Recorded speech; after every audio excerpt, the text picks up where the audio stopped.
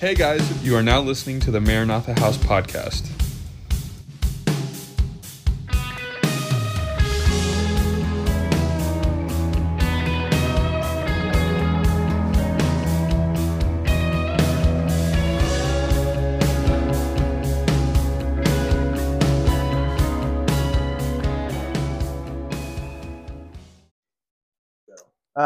So before we get started, I'm going to give a couple testimonies just because I think they're cool and I just want to encourage you guys.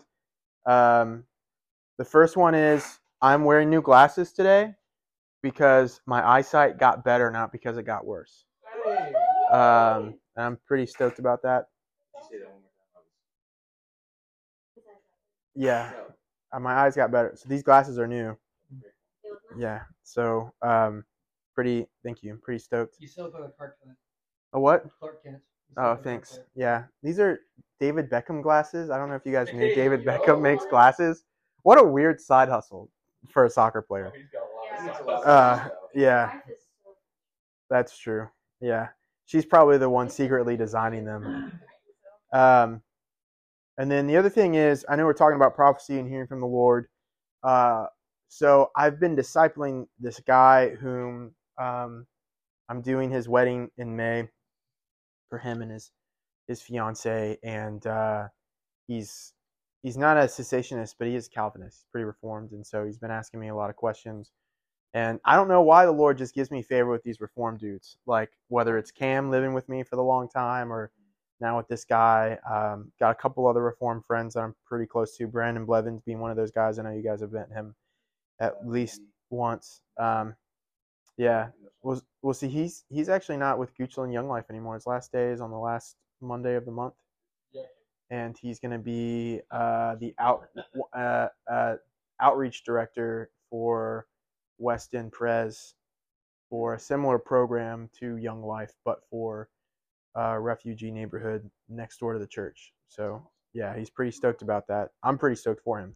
But anyway, so I've been discipling this guy for a couple months now, and been talking to him about hearing from the Lord. The last hangout session that I had with him was last Sunday, and we really hammered in some of the basics. We didn't get into a lot of the theology of it like we're going to do right now, just because of where he's at, being a little too theology heavy. I wanted to kind of move into practical things. But so after us sitting down, he heard from the Lord in a way that allowed him to lead a coworker to the Lord this past week, which he was stoked about. And then today he actually got his first word from the Lord where the Lord was talking to him about who the Lord is for him. And so it took a couple weeks to get there and him figuring it out. As we get into these things more and more, there'll be, more theological stuff we're going to talk about, especially today. And, but eventually I'm going to try not to bore you guys. This stuff really excites me. Stick with me for a couple more weeks, and then we're going to get into the practical, how do you hear from the Lord? And then the week after that, we will do some prophecy games and exercises to put the time that you've been putting into this to the test and really develop some of the gift. So I say that because I just want to encourage you guys. The young man that I've been discipling, I haven't done any of the games with him. I haven't taken him through any of the stuff you guys are going through, which tells me that by the time we get to that point, you guys are going to be hearing from the Lord way better than he has been, right? But because he comes from more of a Reformed cessationist background, he's hearing little bit by little bit easier than, So anyway, I say all that to encourage you guys. I'm going to pray. Then we're going to get into some stuff. Like always, you guys know me. Ask questions, especially since we have a small group tonight. And the people who might be listening to this on the podcast, if you have questions, feel free to reach out to Cam and Mo. If you've got my number, you can call me too. Or text me and we'll talk. Bing! So yeah, let's pray. Abba, we come before you in the name of Jesus, and I just want to thank you so much for worship tonight. Thank you so much for bringing us closer to you, Lord. There's one thing that I ask. There's one thing that I seek, to dwell in the house of the Lord all the days of my life, to behold your beauty and to meditate in your temple. Lord, that's my prayer. I pray that that would be a prayer that each and every person who hears this would pray, because it's only through being in your temple, meditating in your temple, that we're able to hear you. It's only through knowing your word are we able to hear you. And so I just want to thank you for your word. I want to thank you for how you reveal yourself to us, and just what we're going to get into tonight. In Jesus' name, amen. Amen. All right, so tonight we're going to talk about receiving and declaring prophetic revelation, and the three sources of where that revelation comes from. This is either overemphasized to different degrees, or it's completely overlooked altogether. Again, while we're getting into this stuff, I know I've said this over and over again. I'm going to say it again because people are going to be listening to this on a podcast. One of the reasons why we're going over so much of the theological side of this is because a lot of continuationists and charismatics in a localized church level don't talk about this stuff enough. And so when it comes time to defend it, the Bible says that we need to be ready to defend our faith in each and every situation. I'm paraphrasing that, of course. And I want you guys to be ready to defend it. I want you guys to know why we believe these things. I want you to know why it's important to walk these things out. I want you to know God's heart behind it, because the more we know Him, the easier it is to walk in what He's called us to walk in.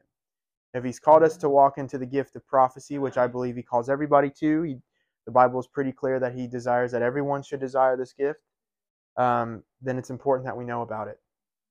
Right? So let's get into it. So prophetic revelation, that's what we're going to talk about a little bit tonight and where it comes from. Prophetic revelation consists of two essential aspects.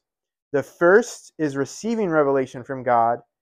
And when training people on the prophetic, it's important to help them discern the voice of God when He communicates with them, right? That's the whole idea of the prophetic that we laid out in our first session on prophecy. Was prophecy in its simplest form is seeing what the Father does and doing it, hearing what the Father says and saying it, right?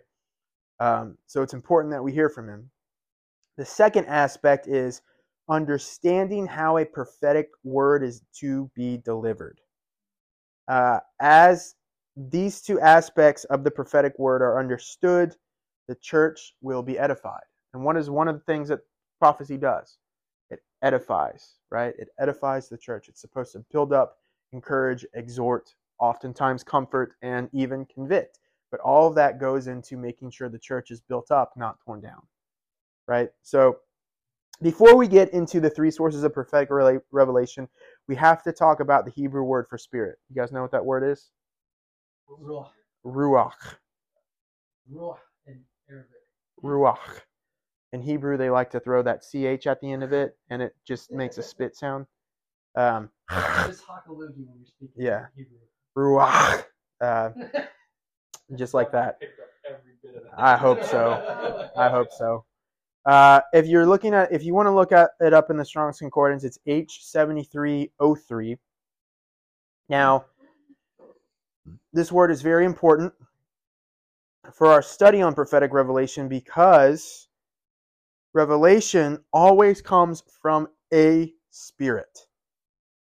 Prophetic revelation, no matter what it is, comes from a spirit. Now, sometimes we use this as an excuse to get super spiritual so that we don't have to explain what's happening or even how spiritual things work. I've been in churches where they've done this. But one of my biggest pet peeves is, I'll just be honest, is when a minister stays in this place that's so spiritual that they can't explain what they are teaching or what they're talking about. Mm-hmm. I think that's irresponsible, so we're going to try to avoid that altogether. Now, there are some things we need to chalk up to mystery. I get that. But as much as we can, as much as the Word of God allows us to, we need to dig deep. The Psalms say that deep cries out to deep. We need to get deep and understand what the Lord is talking about and what He's revealing to us. All right? We need to be able to teach accordingly and talk about theology accordingly. That's why I try to use words like continuationism and different cessationism and the different things, so that you guys have an idea. If you're going to encounter somebody, I want you guys to be wise enough to have conversations with people and to defend what you believe. And I also don't want you going into situations with people, especially Christians that might think differently than you, and you walk away feeling stupid. Because I've been there and I don't like it. I don't want you guys to be there. I don't want you guys to be in that place. And one of the other biggest things is, and this is nothing against, this is actually one of the things I want to applaud our Reformed brothers and sisters on, is that their theology is so systematic. They know what they believe, where to find what they believe in the Bible, and be able to explain it perfectly. We as continuationists and as people who lean more towards Arminianism, we don't know how to explain things rightly. We don't take the time to do it a lot of times. And I think that needs to change for us to be able to grow. And we're all Bible students. Yes. We can do that. Right. Exactly. So let's get back to the word ruach for a second.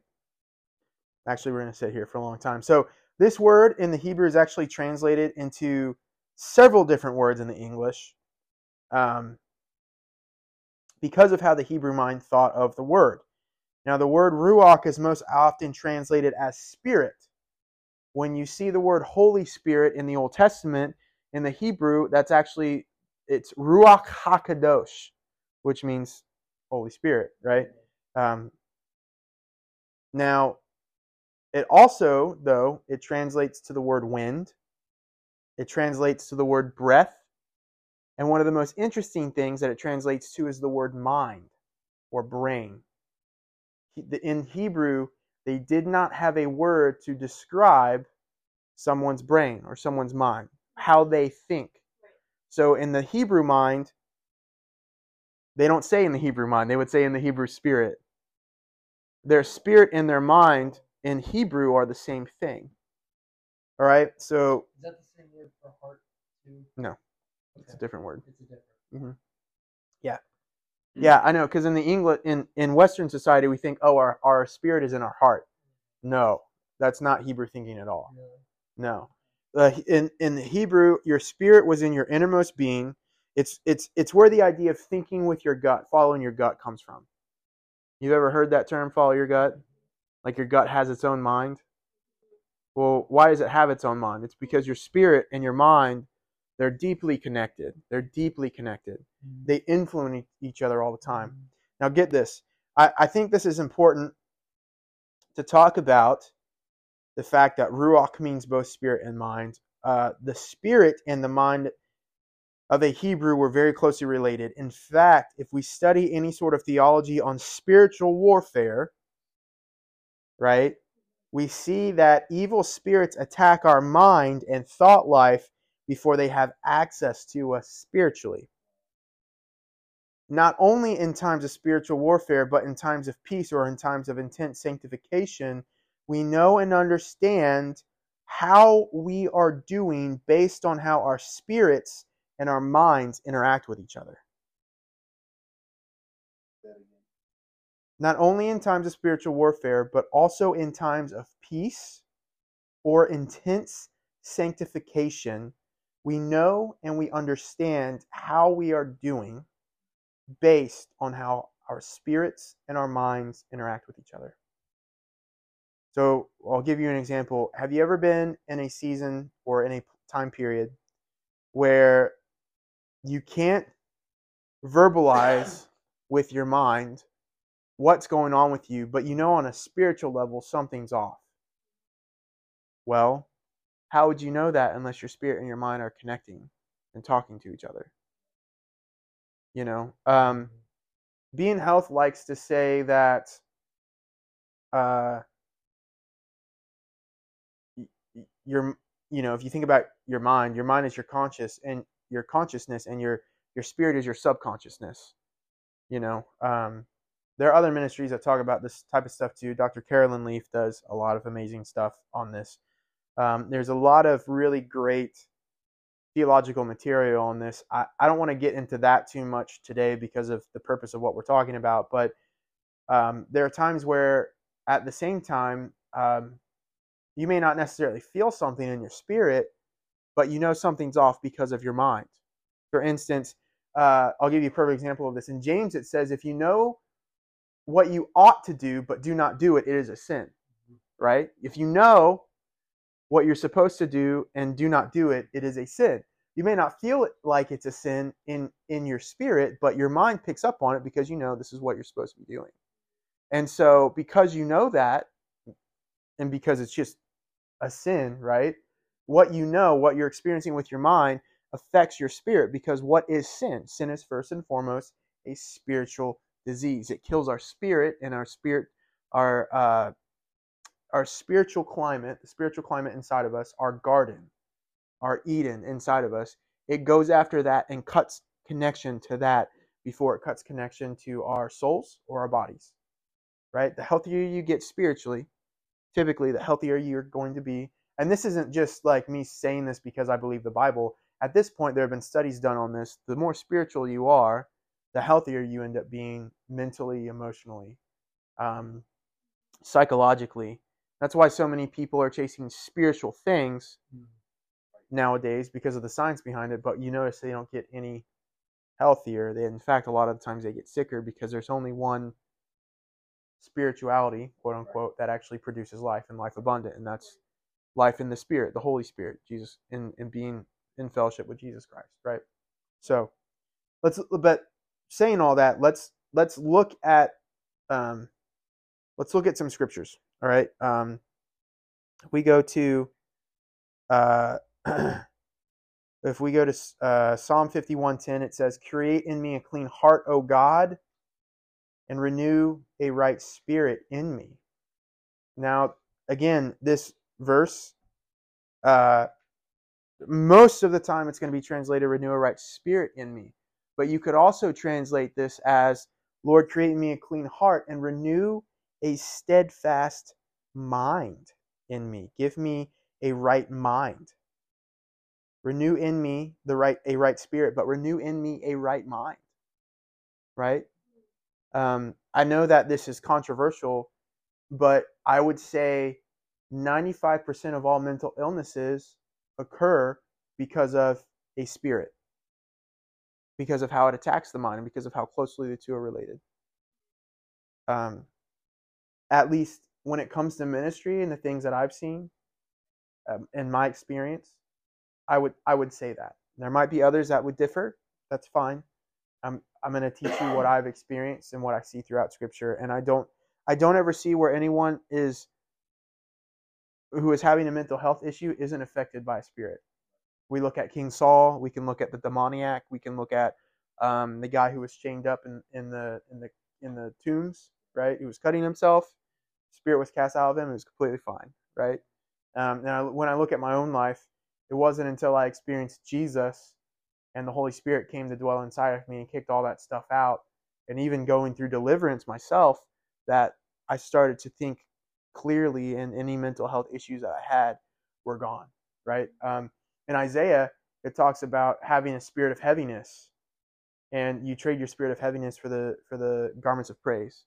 Right. That heaviness, that word heaviness there, actually more accurately translates to depression. Well, what is depression? It's a mental health issue, right? But it's a spirit of depression, right? So, have you seen? I don't have to go super long. Yeah. But have you seen Chuck Missler's diagram of the Holy of Holies and how it relates to your mind and your spirit being? I have not seen his. I've seen other diagrams. I would love to see his though, because I respect the heck out of him. So, so let's go to our next verse, Romans 12:2. Do not be conformed to this world, but be transformed by the renewing of your mind. Right? That you may prove what is the good and acceptable and perfect will of God. So we've got one verse here talking about renewing your spirit, right? Psalm 51:10. And then we've got another verse, Romans 12:2, that talks about renewing your mind. Renewing your mind. But that's like Greek, bro. Yeah, but the guy who wrote it was a Jew. Is it the same word? Is that ruach? No, it's not ruach, because it's Greek, and the Greeks actually had actually had the idea of not the idea. Yeah. Just a hint. Yeah, but if you go to the chain reference in your Bible and you look at verse 2, guess what chain reference is linked to this verse? Psalm 51:10. Nice. Why? Because even though Paul was writing in Greek at that time, he's still a Jew, and everything that he wrote about in his letters are all references to the scriptures that he had at that time period. We have to remember that the scriptures that the apostles taught out of were not the New Testament. They were the Old. And so when Paul's saying, renew your mind, he's not talking about the New Testament. He's talking about the Old. When Paul is saying, remember to obey the commandments, he's not talking about the New Testament. He's talking about the Old. When he's talking to the Gentiles and he's saying, hey, Gentiles, make sure that you go back and you reread the scriptures, be Berean. He's not saying, hey, look at all the letters that I wrote that are already out. They weren't out yet. He's actually saying, hey, make sure you know your heritage. Jesus is a Jewish God. And if you believe in him, you have to understand his history. Right? So, it's an interesting chain reference there, right? And in our Western mindset, we think that spirit and mind are different. Paul is actually referencing the same verse that we looked at before and saying, no, they're the same. They're connected, right? And get this, he takes it a step further. If we go to Ephesians 4:23.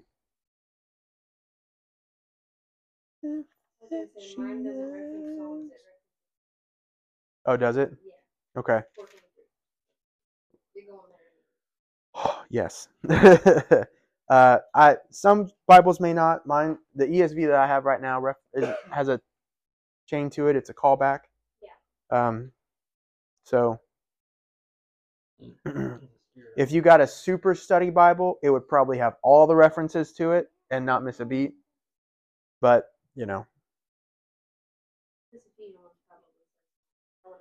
yeah. So Ephesians 4:23, it says, and be renewed in the spirit of your minds. So Paul is actually saying in the spirit of your, he's connecting the two, right? What does it mean to have the spirit of your mind? I'll be honest, I don't really know, because to me it just seems to all be connected. But it drives the point home. And my reference for this verse is actually Romans 12:2, which connects back to the original thought in the Hebrew, Psalm 51:10, right? And so my point in this is whether you believe that the spirit and mind in the Hebrew are the same thing, or whether you come into a New Testament sort of thinking in the Greek where there's a spirit and a mind, the issue is still the same, because in this verse it says the spirit of your mind. So regardless, it's connecting the mind and the spirit and emphasizing that no matter what theology you're kind of adhering to, whether new or old, whether from the Hebrew mindset or the Greek mindset, your spirit and your mind, they are connected. There's no way of getting around it. All right?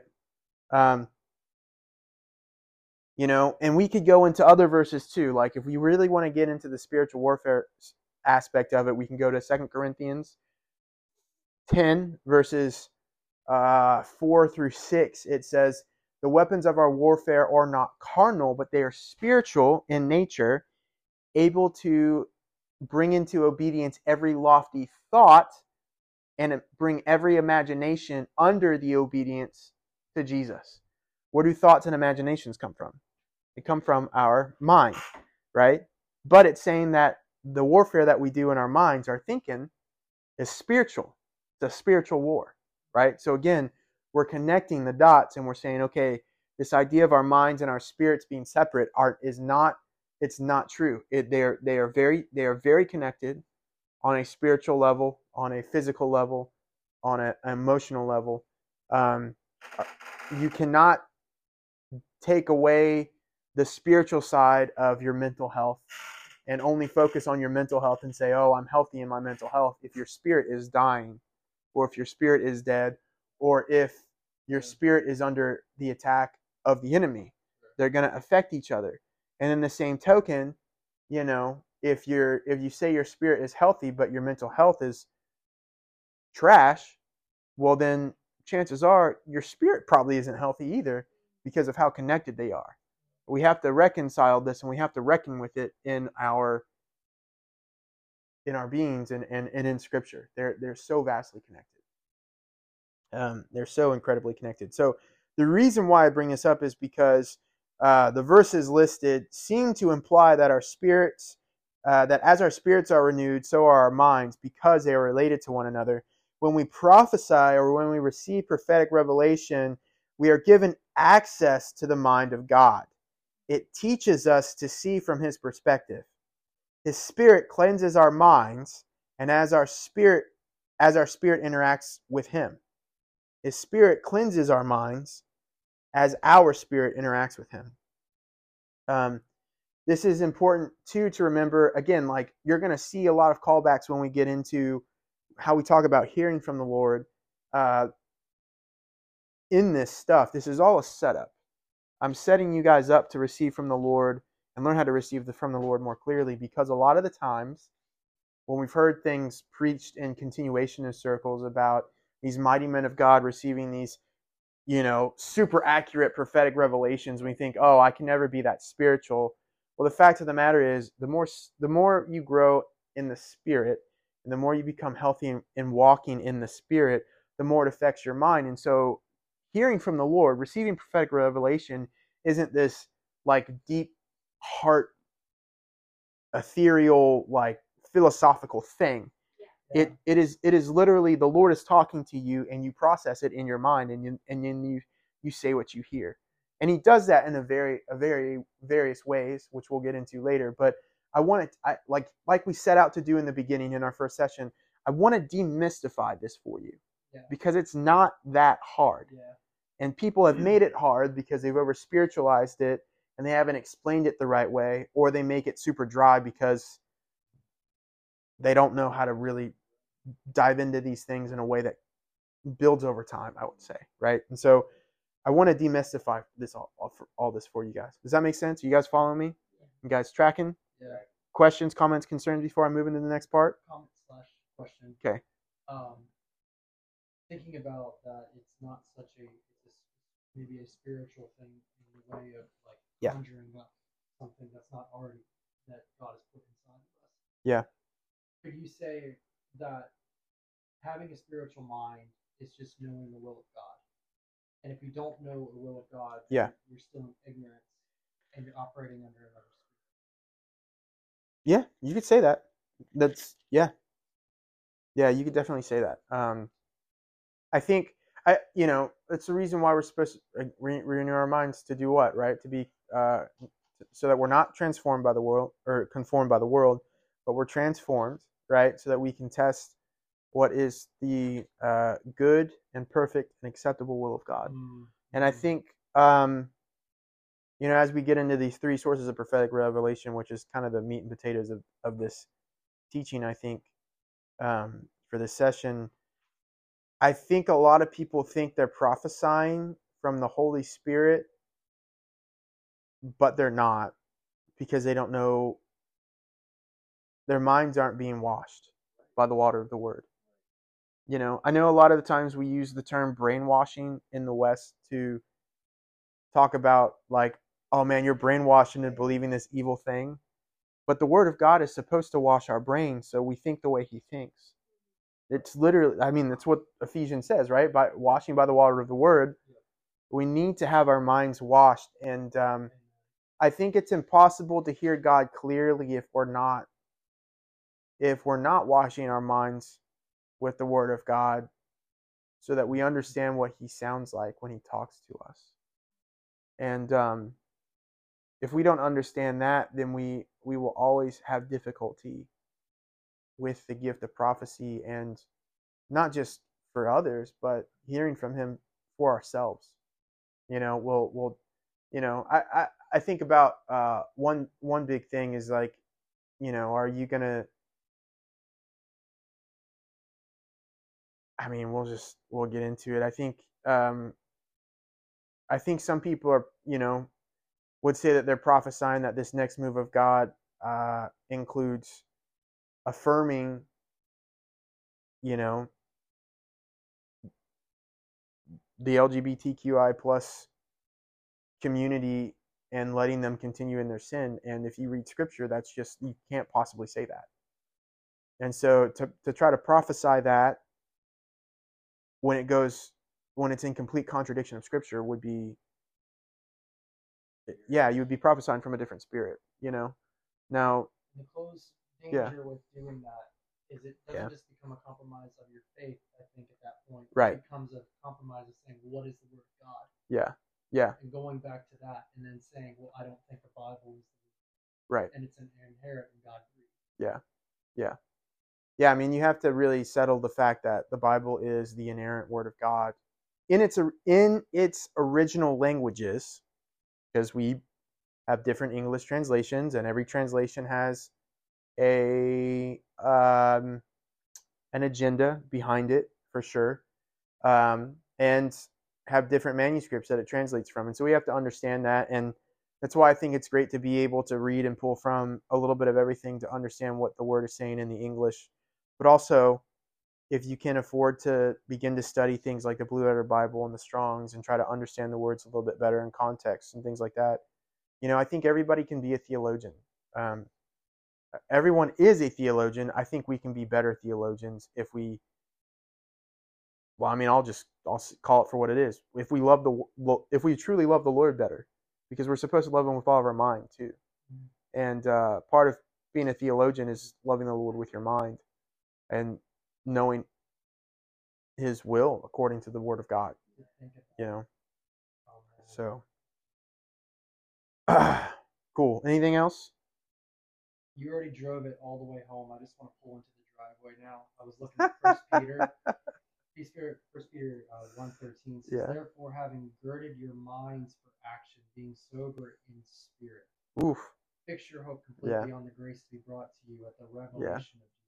Yeah, look at that. Mind and spirit connected again. I would be willing to venture if you did a word study on mind in the letters from the apostles, you would find the word mind and spirit either in the same verse or within 2 or 3 verses of each other, building on each other.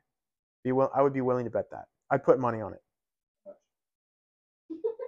Never mind, let's go. A lot. All right, so let's get into the title that I had Cam send out to you guys: 3 sources of prophetic revelation. The first source is the one we think about the most often as continuationists. It's the Holy Spirit. The Holy Spirit is a source of prophetic revelation. You guys ready? We're gonna read some verses. So we go to 2 Peter 1, verse 21. It says, "For no prophecy was ever produced by the will of man, but men spoke from God as they were carried along by the Holy Spirit." Now, we know that there are prophecies that have been spoken from other people's spirits and from demonic spirits. In reference, we should have gone back a couple verses. Let's start in verse 19 so we understand the reference, because 2 Peter 1, we'll do 19 through 21, since if you only read 21, it seems like prophecy can't come from any other sources, which isn't true. Peter's speaking specifically about Scripture right here. So he says, "And we have something more sure, the prophetic word, to which we will do well to pay attention as to a lamp shining in a dark place." This is a reference to Psalm 119. "Until the day dawns and the morning star rises in our hearts." That's a reference to Malachi. "Knowing this, first of all, that no prophecy of Scripture," there's the reference, right? Of Scripture, it's what he's talking about, "comes from someone else's own interpretation. For no prophecy was ever produced by the will of man, but men spoke from God as they were carried along by the Holy Spirit." So Scripture is a prophetic word. Past, present, future. Scripture is a prophetic word. It is God-breathed by the Holy Spirit. If you ever want to prophesy accurately over somebody, you can say, the first thing you can say, this is what Todd White says. He says, if you ever want to be 100% accurate in a prophetic word all the time, just walk up to somebody and say, "Jesus loves you. He died for your sins." Boom, prophetic word right there. But the other thing that you can do, if you are ever curious about the prophetic word that you get, because sometimes we do get strange things, does it align with the Word of God? And if you don't feel like it does, for whatever reason, you can always just ask God, God, what does Scripture say? Give me a Bible verse to give them. Yeah. Prophetic. Boom. Right then and there. Right? Let's go to Luke 1. You guys know how to read the Bible? You look into it.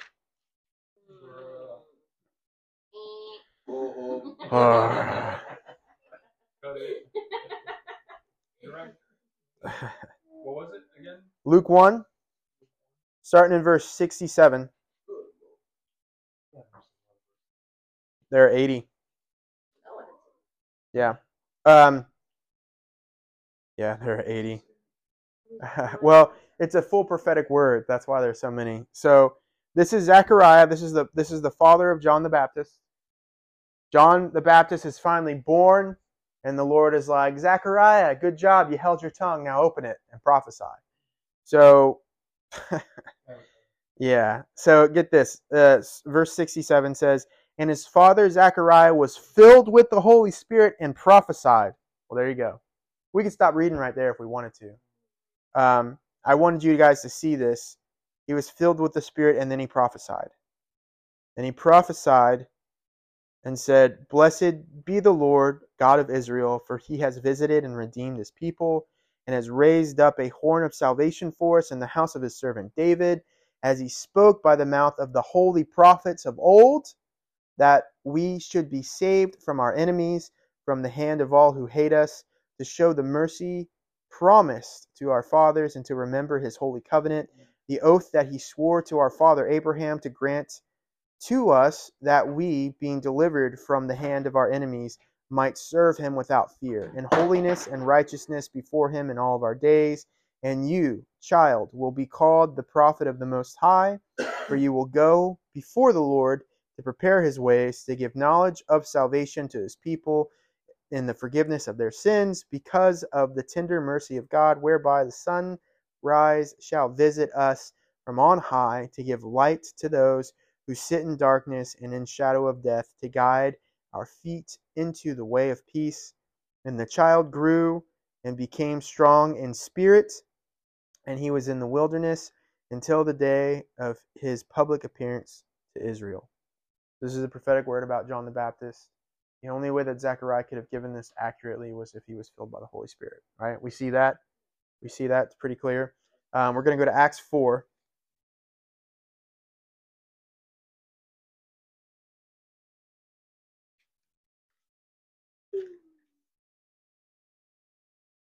Say it again, sorry. Acts 4, we're going to do 8 through 12.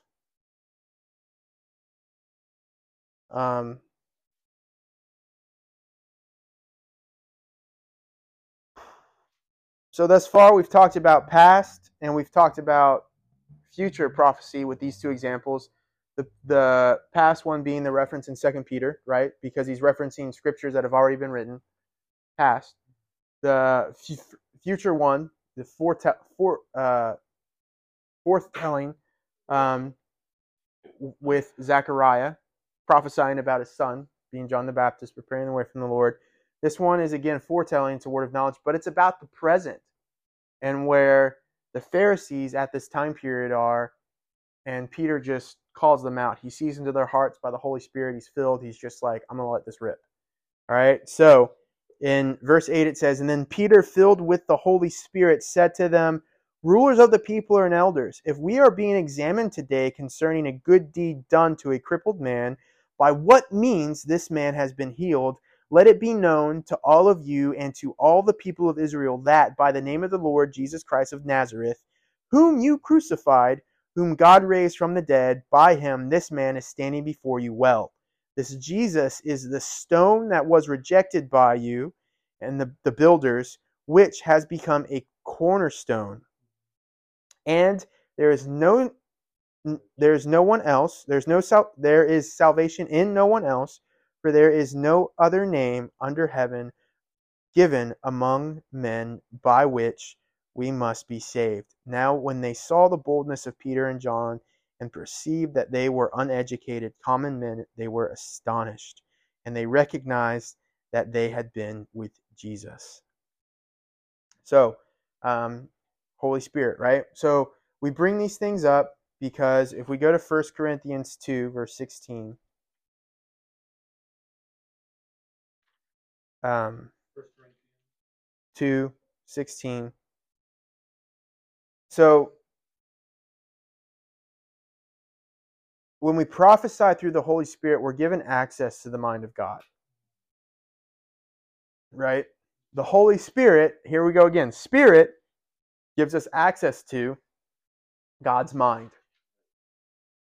Spirit-mind connection. Right?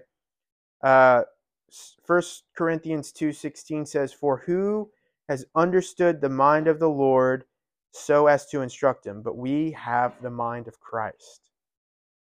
We have the mind of Christ.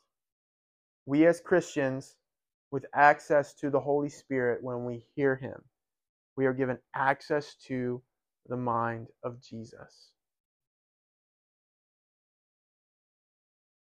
You all right, dog? Bro, I'm like 90% sure I recited this Isaiah 40:13 while I was worshiping. That's awesome. So, the Holy Spirit gives us spontaneous revelation through our asking for it in our submission to him. Right? And I want to emphasize that we have to ask for it. I know throughout Scripture, when we read about these big name prophets going out and being like, "Thus saith the Lord," like they are just getting it, which in some cases they do, we have to remember that they have built a history with the Lord where they ask to hear from him in their private life. And I think one of the reasons why, to build a theology as to why people don't hear from the Holy Spirit and don't prophesy as much as they could, is because they don't spend enough time in the secret place with the Lord asking to hear from him. You know? So I'll say that. Now, you guys ready? This is where we're going to start to get a little more complicated, because we don't talk about some of these other things enough. We're talking about the human spirit. Did you know you could prophesy out of your own spirit? Let's go to Ezekiel 13. Oh, you're getting it. God, get into it. We're going to start in verse 1.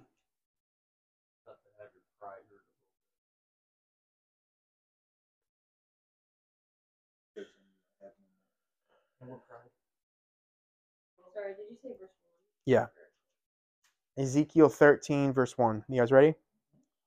"The word of the Lord came to me, Son of man, prophesy against the prophets of Israel who are prophesying and saying to those who prophesy from their own hearts, hear the word of the Lord. Thus says the Lord God, woe to the foolish prophets who follow their own spirit and have seen nothing. Your prophets have been like jackals among ruins, O Israel. You have not gone up into the breaches, or built up a wall for the house of Israel, that it might stand in battle in the day of the Lord. They have seen false visions and lying divinations, and they say, declares the Lord, when the Lord has not sent them, and yet they expect him to fulfill their word." You see that? Ezekiel just got a prophetic word from the Holy Spirit that said, hey, go tell these other prophets they're about to be cursed because they're prophesying out of their own hearts. They're not prophesying anymore, they're prophesying, right? And they're using his name. Right. They're using his name, which means they're using his name in vain, which is really the reason why he's going after them in this moment. Let's go to Jeremiah 23:16. It's a pretty famous verse.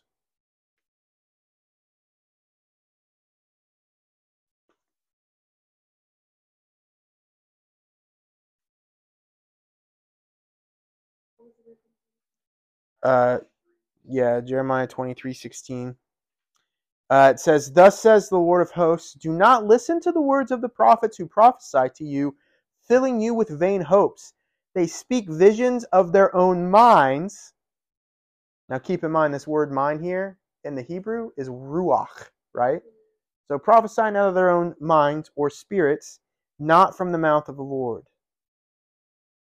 Not from the mouth of the Lord. Isn't that interesting? So look, when we prophesy, some translations say our own imagination. When we go back to Ezekiel, remember where it said they're prophesying out of their own hearts before it got to the verse where it says prophesying by their own spirits?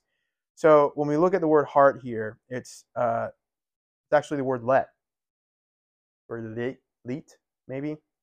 I don't know. Hebrew's hard sometimes. It's H3820 in the Strongs, and it also means understanding. It means mind, understanding, or feelings. Prophesying out of your own feelings. Does that sound familiar? We are prophesying out of our own spirit when we think a prophetic word into existence based on our own understanding or feelings. Remember when we looked at 2 weeks ago, when we looked at in the Hebrew what the words prophecy meant? It was always a spontaneous action, right? Now a lot of the times we'll say, oh, well, then that means you can't ask. No, the Lord can spontaneously speak if we ask him. He doesn't have to ask at all. You know what I mean? Like, he can just give you something, or you can ask and he can still just give it to you after you ask. You know, we have to get over this idea of spontaneity being just, you know, whatever. Like, if I want to go on a spontaneous date with my wife, I still have to ask her, hey, can we go out? Let's go on a date. Let's do something. Especially having kids. You know, so, but she still has to reciprocate that. That doesn't make it any less spontaneous. It just means I initiated it. We can initiate with God's spontaneity. Does that make sense? Now, when we're prophesying out of our own spirits, there's no spontaneity.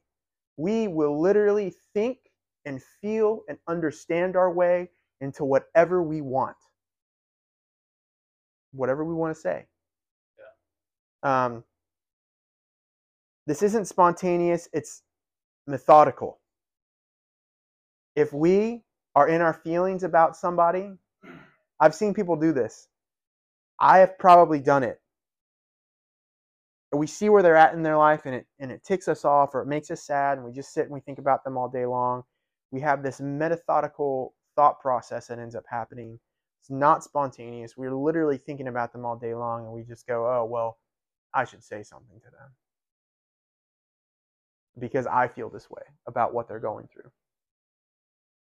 Then we try to call it a prophetic word from the Lord. It's not. It's from our own spirits. Does it make it any less true? Sometimes it doesn't. Sometimes it doesn't. I'm not saying that every time we prophesy out of our own spirits, it's always wrong. You know, I think in Scripture, the example is it's almost always wrong. I think there's one or two examples where it's not. And I don't remember what those references are. So I challenge you, research it if you want. But what I want to get across is that when we sit in our own understanding, our own thinking, our own feelings, if we're looking to prophesy our own will into a situation because we want someone to change for us, or we want the glory in the situation, it isn't holy, it's manipulative. When you study these verses, these sets of verses that we just looked at, these prophets were being manipulative for their own gain, not for the glory of the Lord. This isn't the truth being spoken, it's deception. If the enemy can influence us into a place of pride and always thinking that we are right, he won't ever have to prophesy through us because our pride does all the work for him. Yeah. Does that make sense? I'd like to say something about a couple of these chapters here in Jeremiah. Yeah. Jeremiah was the weeping prophet. He was weeping the tragedy of Israel being carried off to Babylon out of Syria. My emo boy. Yeah. The the thing is the prophets, they weren't prophesying bad things. They were prophesying good things, that Israel would come out of captivity. And the Lord was saying, you're prophesying lies in my name. Yeah. I have them here to punish them and to take them through the fire and to refine them. Yeah. And I think it's important to remember that, again, just with the attitude, even if it's a heart attitude, it seems like a good thing, like just good emotion. It's good to speak positive things because we're positive people living in a healthy community. Stay posy, bro. It doesn't mean that it's always God speaking to that person in their life. That He might actually be taking them through a we like to say season in our Christianity, but through a time really where He wants them to rely on Him and His voice and to prayerfully seek Him. Yeah. And to say peace when there really is, God hasn't brought the peace in that life yet, is to take away from that person's honest time with the Lord. Yeah, and that's it's good that you bring that up, because I've been going through what St. John of the Cross would call the dark night of the soul, and I've been going through a lot of just difficulty with some things and some refinements. It has sucked 100%. Been worth it. It has definitely just sucked. I have not been happy, but it's brought me closer to the Lord. And if someone were to prophesy, oh, like tomorrow it's going to be better, when the Lord wants to take me through the suffering that is the suck in order to get closer to Him, they would be prophesying out of their own spirits. They'd be prophesying. Yeah, exactly. Yeah. Yeah. This, maybe that. Yeah. They're just trying to. Right. Yeah. Right. Words that tickle ears. Right. Which. And it won't edify. Yeah. No, but in the moment it does feel good, doesn't it? Yeah. Being told that when it actually isn't happening like that. Yeah. And it's hard because as leaders, you want to be positive, you want to have the encouraging words to get people to get up and move, but sometimes God wants people to just sit and wait in their brokenness for His strength to come in and help. Yeah. And I think it's hard to know when it's like are you hearing the word of the Lord, or are you just trying to cheer someone up right now and You're saying uncomfortable it's with God? their faith. Yes, that's Yeah. Yeah. So, gossip, slander, accusation, they're all closely related to prophesying out of the human spirit. Soothsaying, not just, in the sense of talking to demonic spirits, because that's not necessarily what I'm referencing, but if you say things that are meant to soothe somebody's heart that aren't true, that's not prophecy from the Lord. Sometimes it can be if it's from the Lord, but again, like Monica just said, like if you're uncomfortable with somebody's pain and you're just trying to soothe them, and saying it's the Lord, like that's not. It's inerrant, or not inerrant. It's in error. No, just be a good friend and listen and soothe them. Like, be a friend. Don't have to be a prophet in that moment. Sorry, I've learned this the hard way. I've hurt people doing that. I don't want to do it anymore. Right. So the problem, it's so gossip, slander, and accusation are all closely related to prophesying out of the human spirit. It's our will and understanding being poured out, not the Holy Spirit. And the problem is that because we are people in process, our understandings, our will, and our heart motives, our feelings, they're skewed. Somewhere, something's wrong because, well, we're not on the other side of eternity yet. And we have to realize that. Now, one of the greatest signs of prophetic maturity is recognizing when the Holy Spirit stops speaking and when my spirit keeps speaking.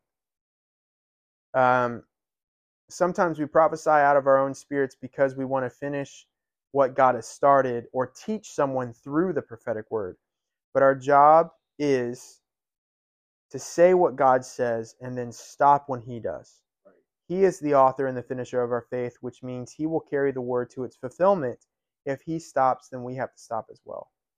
Now, I bring this up because I've been in many situations where, myself included, I'm not discrediting myself from doing any of these things that I'm describing, because I've done them. That's why I'm talking about them. But I knew a girl who would prophesy out of her own spirit a lot, and honestly, in a lot of ways, she was right about people, because she had a great gift of empathy and discerning of spirits. But what she would call "Thus saith the Lord" wasn't the Lord at all a lot of times. And when the Lord would speak and then stop, she would keep going, and it would mess people up. And so, because of that, she's not really walking with the Lord, because she didn't understand why she was wrong, or why the Lord, she thought the Lord was wrong. But when you get to a place like that where you think the Lord is continuing to speak to you about people and about yourself, but he's not, you end up losing faith in what the Lord is doing, because you can't tell the difference between you and the Lord, or between how you feel and how other people are feeling, because of that gift of empathy and discerning of spirits and things like that. And so you read into things based on your understanding and on your feelings, and you go too far in the prophetic word, and it stops being a prophetic word from the Lord, and it keeps going with your own spirit and what you want to say, rather than the word being an invitation to the person to go deeper with the Lord. If our prophetic words on our part, not on the person receiving, because that's a different story, right? But on our part, if our prophetic words, if we're giving prophetic words in order to invite somebody into deeper relationship with us and become more dependent on us, we're not prophesying out of the Holy Spirit. We're prophesying out of our own spirit and ego. If it's a true prophetic word from the Lord, we're going to say just enough to invite them in to relationship and sanctification with him, so that they become more dependent on the Lord and seeking the Lord out, not seeking us out. Right? So you can just really skew the listener's interpretation also of right. the word, because it should have stopped at point A, and we right. put our own situation or perspective on it. Yeah. It can just leave a bad taste, because that's Yeah. the last thing we hear oftentimes. Yeah. Yeah. I mean, check this out. Like, even leading churches and stuff, man, being in positions of leadership, I pray, I'll get a word from the Lord, and I go, okay, great, we're going to do it.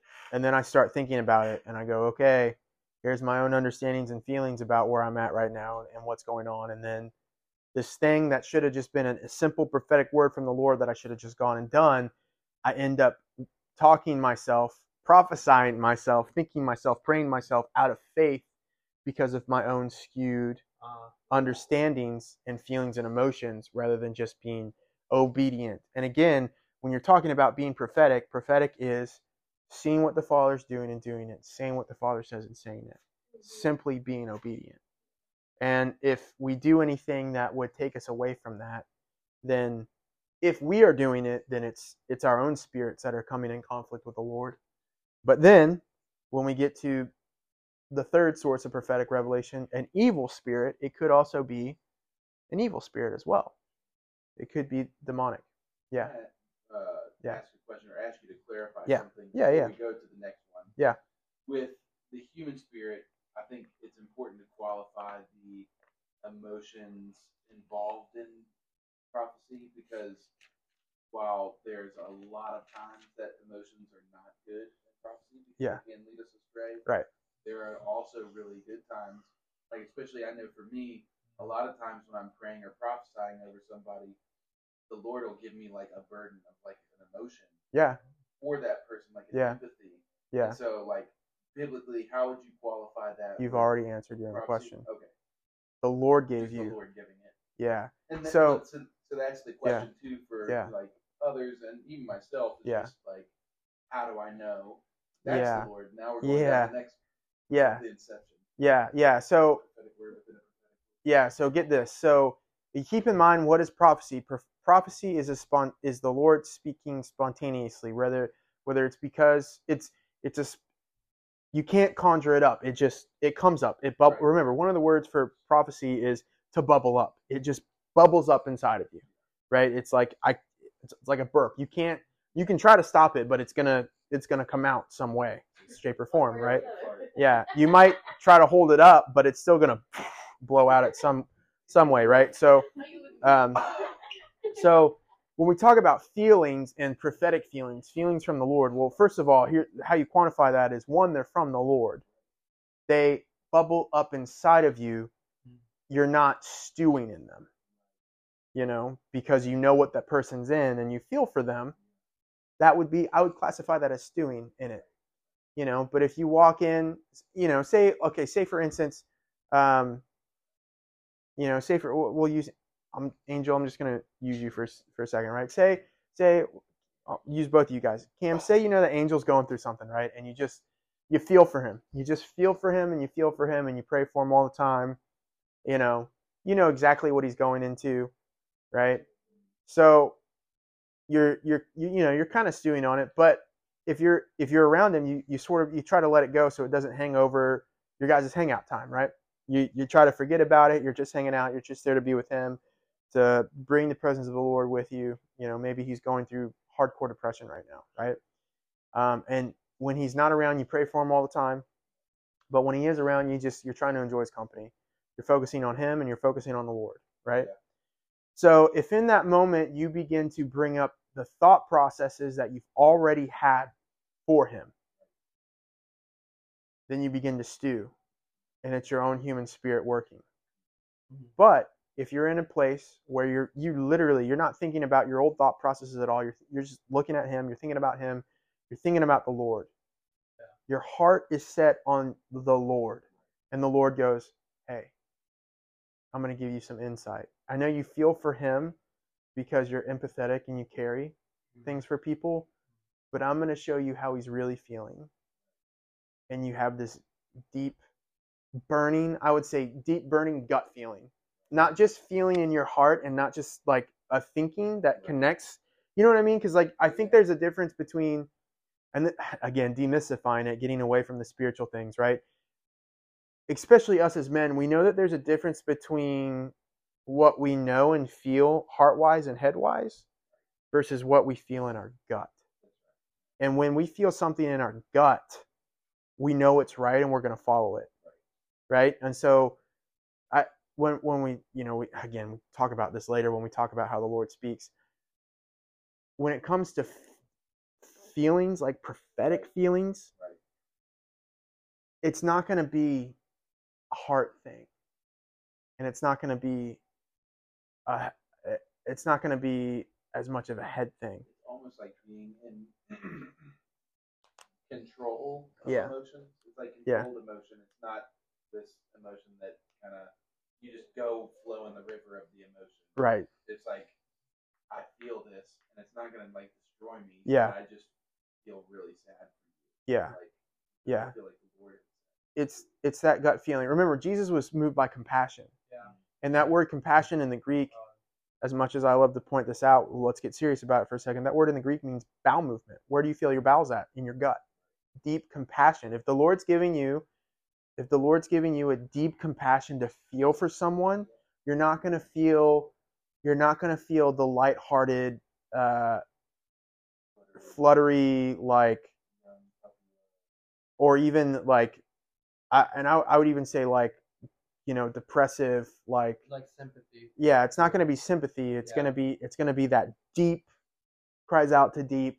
Yeah. The Lord laid this on me. We got to do something for you right now. I think too, it's a trap to say, "Oh, I've been through that experience, so I know what this person's going through right now," and try to give them the same solution you got. Yeah. And try to save them the pain and the process of that need to walk through with the Lord. I would definitely consider that as prophesying out of your own spirit, because you're prophesying out of your own experience and not the revelation that the Lord could give you about that person. You know what I mean? Does that answer? Do you feel like that answers your question? Yeah, okay. Yeah. I just wanted to make sure we talked about it, because I know that conversation, we could probably spend a whole teaching on the role of emotions within our spiritual life. Yeah. Because it's gotten so whacked out. Oh yeah. There's two sides and there is a middle. Yeah. and we don't want to, and you know, we don't want to take the feelings out of what we do, and we don't want to take feelings um, out of the study of theology, because the Lord made us to be good, to be very good. He gave us feelings for a reason. The Lord has feelings. We just have to know where the source of the what the source of the feelings is. And I mean, similar to the prophetic, we have to know what the source is, and we have to know what to do with it. And so, you know, prophesying out of our feelings is prophesying out of the human spirit. But when the Lord gives us that deep gut, spontaneous, we got to do it, or this is what you're going through, I feel it now, I understand, you know, not just, oh, I have an understanding, or, oh, like I've been through something similar, so I feel for you, but deep, like the Lord has given me insight, this is it, I get it, I'm going to intercede for you and pray for you hardcore now, you know. I think that's really the difference, because I think there are a lot of people that think that they're interceding properly and prophesying properly because of how they feel, and they're not, because it's their feelings and their understandings of what. And this is the other thing too, sometimes because we have such a knowledge of things, we think we are feeling properly because we have an understanding of what the feeling feels like, and that's not really a feeling, that's just our understanding of it. But when the Lord comes and speaks to us through feelings, it's not just an understanding of the feeling. It's oh, I feel it. Yeah. And I feel it deep. I get it now. And I think there's also like an understanding that this isn't a feeling for you. Like, Yeah. I feel like that happened the other night when we were praying, where I was just overcome with emotion, but it was just for you. It wasn't anything about me. Yeah. Even though I'm the one crying, like I was Yeah. feeling it for you. Yeah. So it's not Yeah. you're not thinking of yourself Yeah. when it's happening. It's Yeah. genuine emotion from the Lord. Right. Right. Yeah. Yeah. I think that's important too, because it's not a, well, how would I feel if I was in their place? Yeah. Yeah. No. Yeah. The emotion comes. Yeah. Yeah. Usually it's probably different than what the person's actually feeling. Right. You know, like that person could be feeling angry, get a word from the Lord. Yeah. It's like joy. Yeah. And the word is like, God's turning your sorrow to joy. Yeah. And It it's lines like up with exactly what that person needed to hear. Right. But it's not intuitive. Right. It's very human mind. It's Yeah. very much of like a typical prophetic word. Yeah. That's good. You're not just trying to coddle someone. Yeah. Yeah. Yeah. I mean, I've had I have a question. there've been times where I've been in places where I've been around people who on the outside seem like the most joyous people in the world. Most joyous. They're known in their church for being the source of joy for the church, because they're always just so happy and bubbly, and I've just gone up, like the Lord will just hits me with the depression, and I've gone up to them and I've been like, you need to be honest with yourself and with the people that you're supposed to be serving and around, like you're struggling. I see it. The Lord revealed it to me. Like, can I pray for you? You know, and it breaks them, and they're able to open up. And I mean, even, there have been people who've done that to me and for me too. And so it's important to be connected to the Lord and not just be looking at things through your own spirit. So, just you had a question? Yeah, skipping through the verse, Jeremiah. Very quickly, there's a verse that I just kind of wanted to. You had mentioned people saying, "Thus saith the Lord." Mm-hmm. What would qualify the time to actually say that now versus then? Because I know there's been some hurt, there's been some confusion about to say, "Thus saith the Lord," and Yeah. there's also maybe some scripture that says people who say this, that until the day of the Lord comes, it says that the law is written on the tablet of their heart. Mm-hmm. Until they say they will be my people. It says that literally the parents, if say you prophesy in those days, that they will run their children through with a sword to say that there is nothing more and I've always wondered, well, why do we keep saying "Thus saith the Lord"? I personally don't. I hate that saying, not the scriptures, but I hate that saying when people bring it up because being in more continuationist churches, I've seen that abused. I've seen people say, "Thus saith the Lord," and then the prophecy never come true. I've had people prophesy, "Thus saith the Lord" over me, and most of those prophecies have never come true. You know, I had somebody prophesy one time, "Thus saith the Lord, you'll be rich by the time you're 30." And they meant money. I am having trouble paying I'm broke. I don't have a savings account right now. Like, why couldn't that word be true, right? So, you know, I guess. Ouch. Yeah, wait, Sorry. brother, how much were you tithing? Yeah, not enough apparently.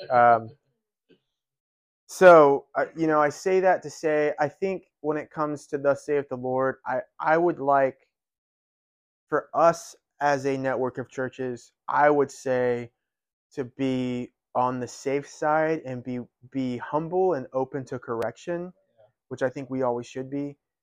I would say that we should never "Thus saith the Lord" a prophecy. I think Not even thus, because I feel like that's not a English It's word a- we use Yeah. very often, but like Great says point. the Lord. yeah, the Lord is saying. Yeah. And I've heard some people say, "Oh, well, if you're gonna go and prophesy over somebody, you should be sure and you should say, yeah, this is the Lord. The Lord is saying this." And I'm like, that just seems really prideful to me. Yeah, it's not a prerequisite. And my issue with that is the same people that have been a part of our network that have done things like that have been so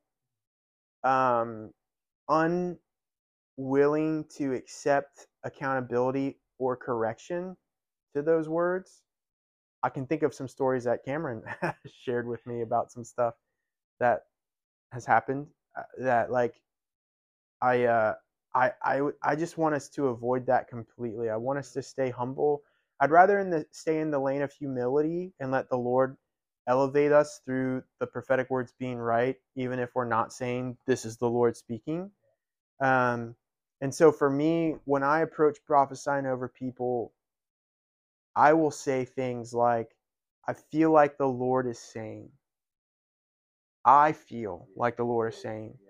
Not Or I think. Or I think the Lord is saying. Yeah. That way I'm still open to being corrected, and I'm not so sold on my ability to hear from the Lord that I cut myself off from hearing. Right, because 1 Corinthians 14 says we hear in part and prophesy in part. Right. And that the spirit of the prophets are subject Right. to the prophets. Right. The only time I will not say "I feel like the Lord is saying" or "I think the Lord is saying" is when I am in a demonic circumstances. Yeah. And I like, because, and this is probably, maybe I should be. I trust I trust the gift of discerning of spirits in me more than I trust my ability to prophesy. And so when the Lord reveals a spirit to me, I'm pretty sure it's there. And so I'm just going to call it out. You're still humble. Yeah. It's just your approach is not as Yeah. humble because it's addressing a certain situation. Yeah. And typically I'm not talking to the person going, "Hey, I feel like the spirit is there." I'm usually looking directly at the spirit and going, "So and so get out." Right. So and so leave. Yeah. And so so yeah. So anyway, I would say within our network of churches, if we can make it a rule, I do address church etiquette in the next lesson that we're going to do. So Well, we've talked about this here with Maranatha Yeah. a couple of times, but with prophecy etiquette, one of our rules is not saying "Thus saith the Lord." Yeah. That we don't do that. What we do is say, "I feel like the Lord is saying this." Yeah. It's not a lack of faith. It's not a I'm not exactly sure. It's a way for us to build a community a culture of not just the focus being on the prophetic word given, but putting the responsibility also on the hearer to take the word and judge it, test it, and judge it. Yeah, that's a big part of the churches that do practice "Thus saith the Lord." Yeah. None of the people are trained up to go judge the word. Yeah. They're supposed to listen to the pastor or the whoever it is.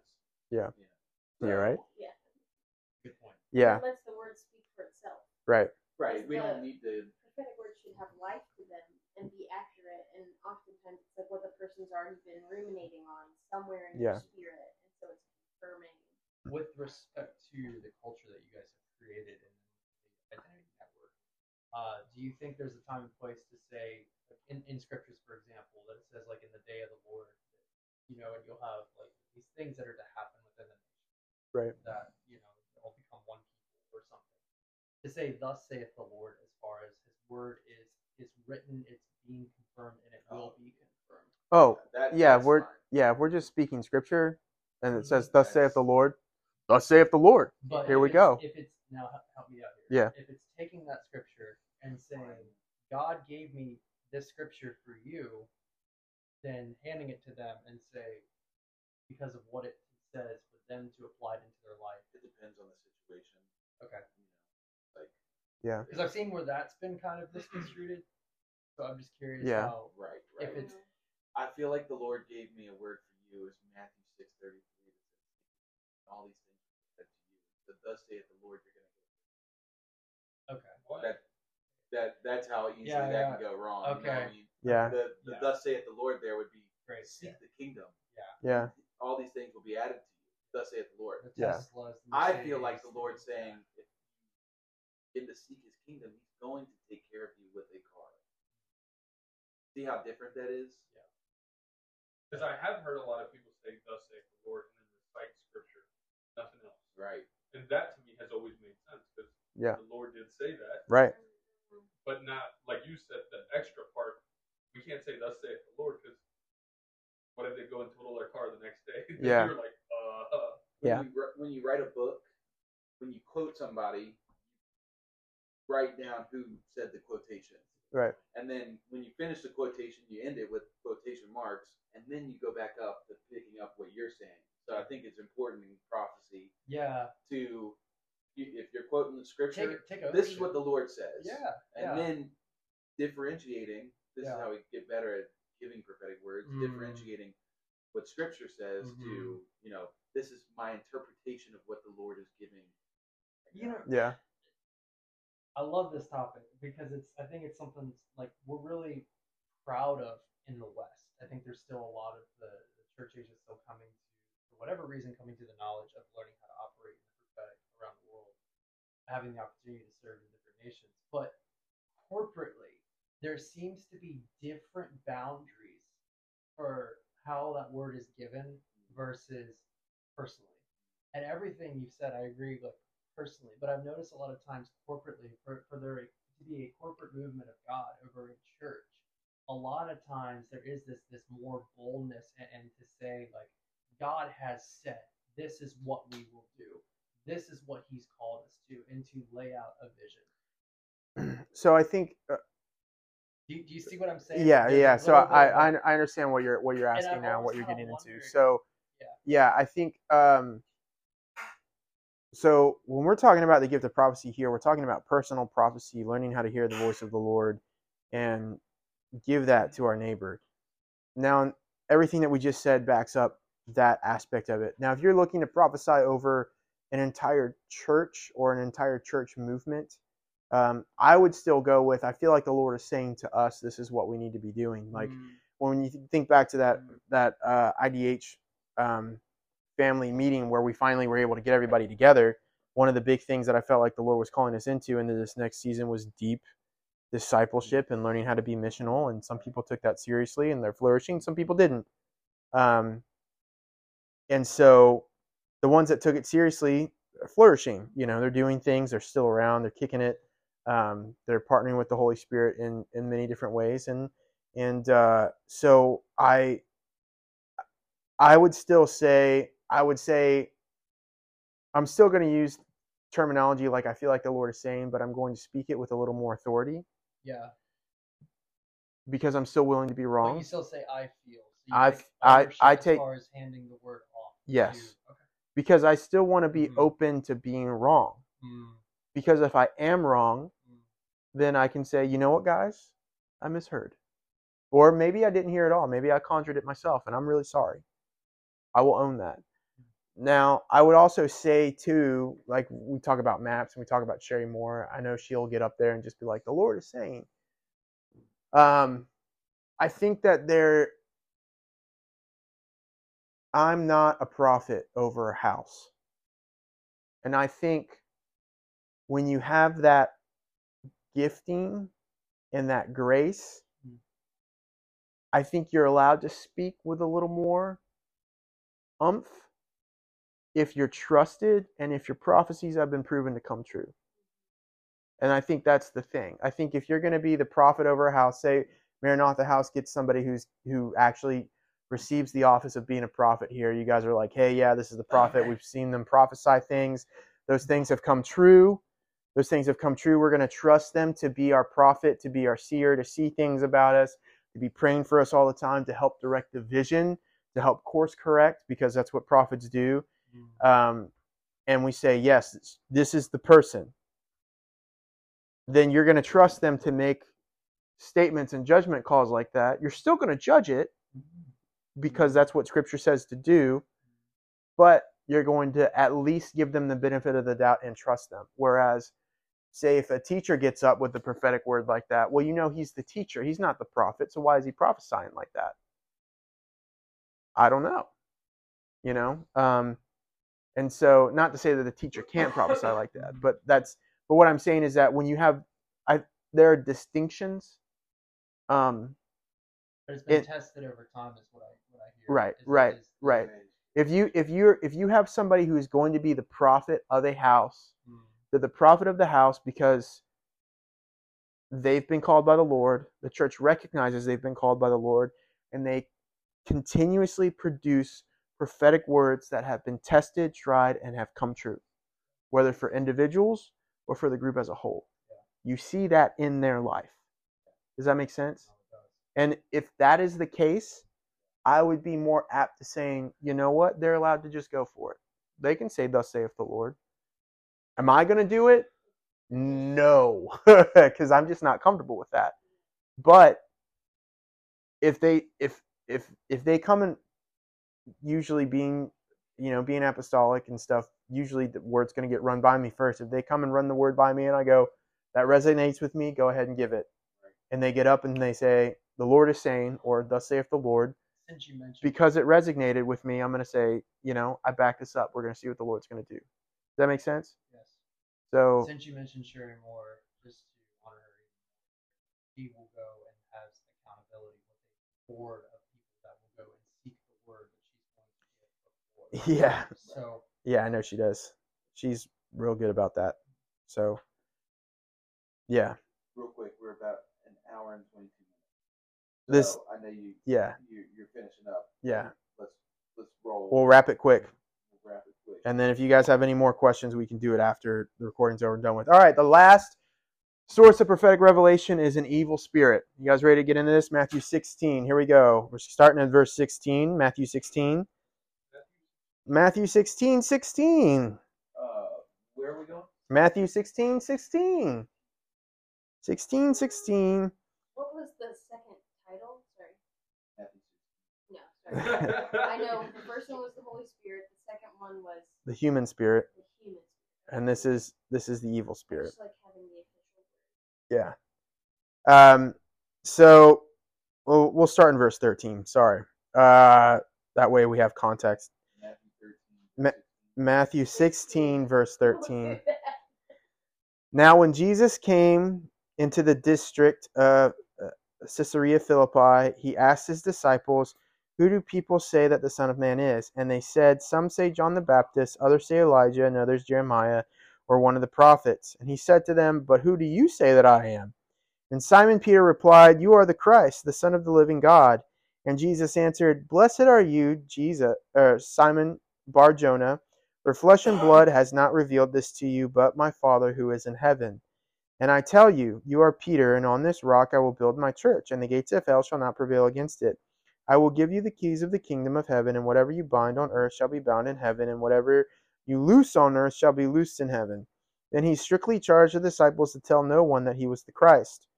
From that time, Jesus began to show his disciples that he must go into Jerusalem and suffer many things from the elders and the chief priests and the scribes, and be killed, and on the third day be raised. And Peter took him aside and rebuked him, saying, Far be it from you, Lord, this shall never happen to you. But he turned and said to Peter, Get behind me, Satan. You are a hindrance to me, for you are not setting your mind on the things of God, but on the things of man. So we see that Jesus was no longer talking to Peter. He was talking to Satan. Settlers of Satan. Well, I know we laugh about it, but in the Hebrew, that's actually how they pronounce it, is Satan. Really? Yeah. Shatan in Arabic. Yeah. I knew what you were going for. Yeah. So, let's go to Revelation 12:10. Ooh. What is that? Revelation what? 12:10. Oh, heavy. I've never heard that. That one's going back for me. And I heard a loud voice in heaven saying, Now the salvation and the power and the kingdom of our God and the authority of his Christ have come. For the accuser of our brothers has been thrown down, who accuses them day and night before our God. Day and night before our God. The first one was pretty easy. Jesus stops talking to Peter and he starts talking to Satan, right? Pretty simple to see that. What I want you to see here is that the enemy of our souls, Satan, is the accuser of the brethren, and he accuses us day and night. I would ask you to consider, if accusations are coming your way as a Christian because of your faith as a Christian, who are they really coming from? Because if people are really all about tolerance in our country, quote unquote, then they should tolerate the fact that we are Christians. I will tell you that most of the people who want tolerance don't actually tolerate us as Christians, which is interesting, right? It has.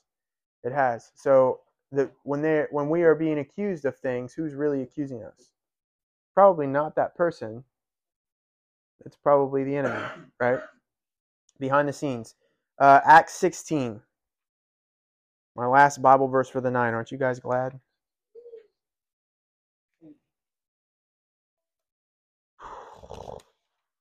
Acts 16, verses 16 through 18. It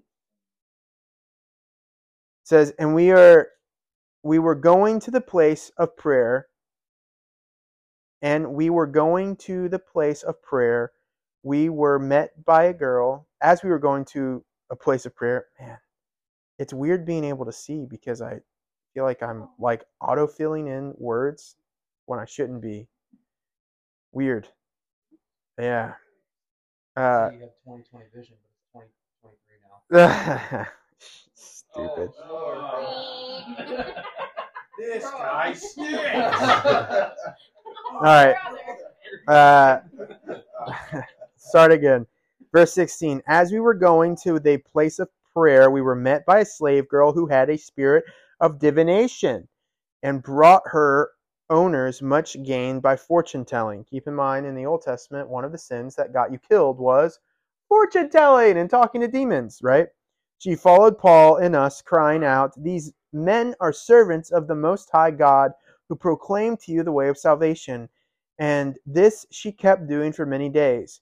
Paul, having become greatly annoyed, turned and said to the spirit, I command you in the name of Jesus, come out of her. And it came out that very hour.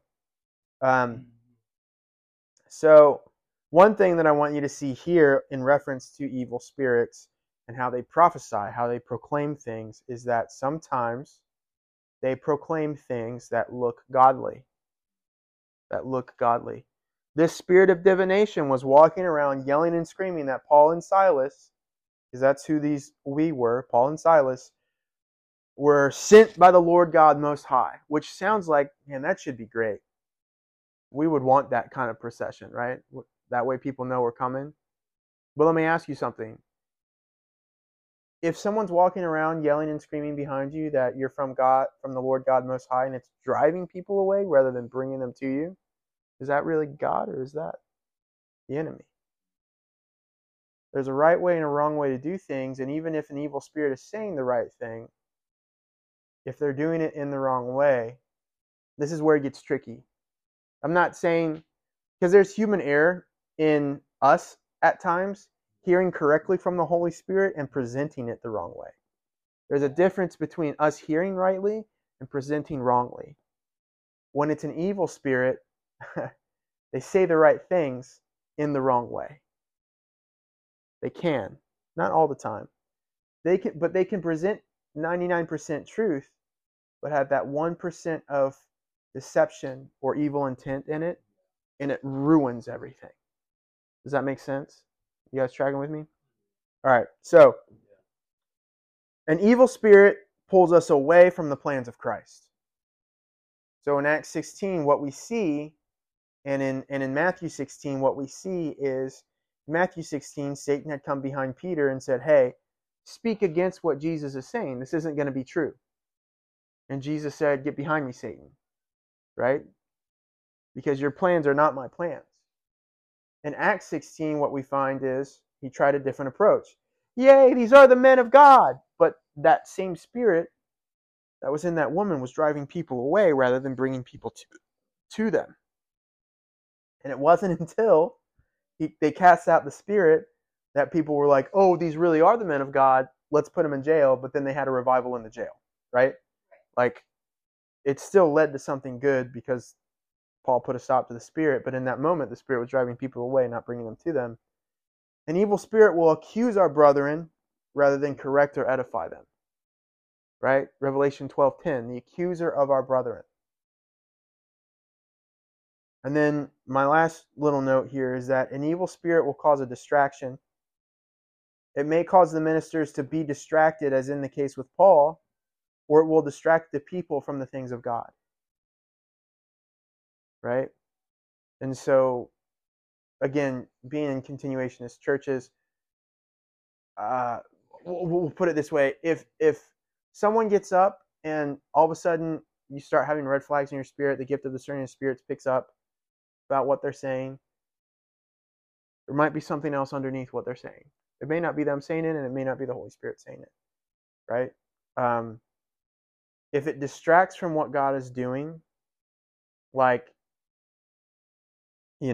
say you guys finish your worship time, you're about to get into the teaching time, you pray, you start teaching, and then all of a sudden somebody comes up and I got a prophetic word and I just got to share it right now. Well, no, you don't, because God placed a leader in here and you need to follow his leadership. If you really have a prophetic word, let's submit it to the leadership. Make sure it's really from God and not just the enemy or you trying to be a distraction and get the glory for something that you don't need glory for, or give the enemy a foothold in the middle of the service and distract everyone from what the Lord is trying to teach them or build them up in that moment. Does that make sense? I wish we had more time where we could get into the weird stuff that happens during worship that draws people away. Yeah, but that stuff typically isn't prophetic. It's manifestation. So we could talk about that with gift of discerning of spirits, That's it. That's all I've got. So let's pray, and then I'll check my phone, make sure my wife doesn't absolutely need me right now. And if you guys have questions after that, as long as she doesn't need me, then we'll stick around and you guys can ask questions.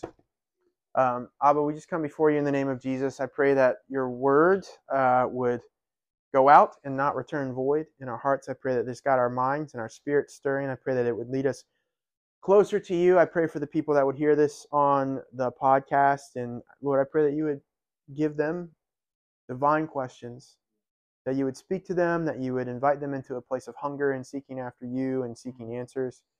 Lord, and I pray that they would seek you out enough to find them. In Jesus' name, amen. Thanks for listening, everybody. We hope you have been blessed by today's teaching, and as always, Maranatha, come Lord Jesus.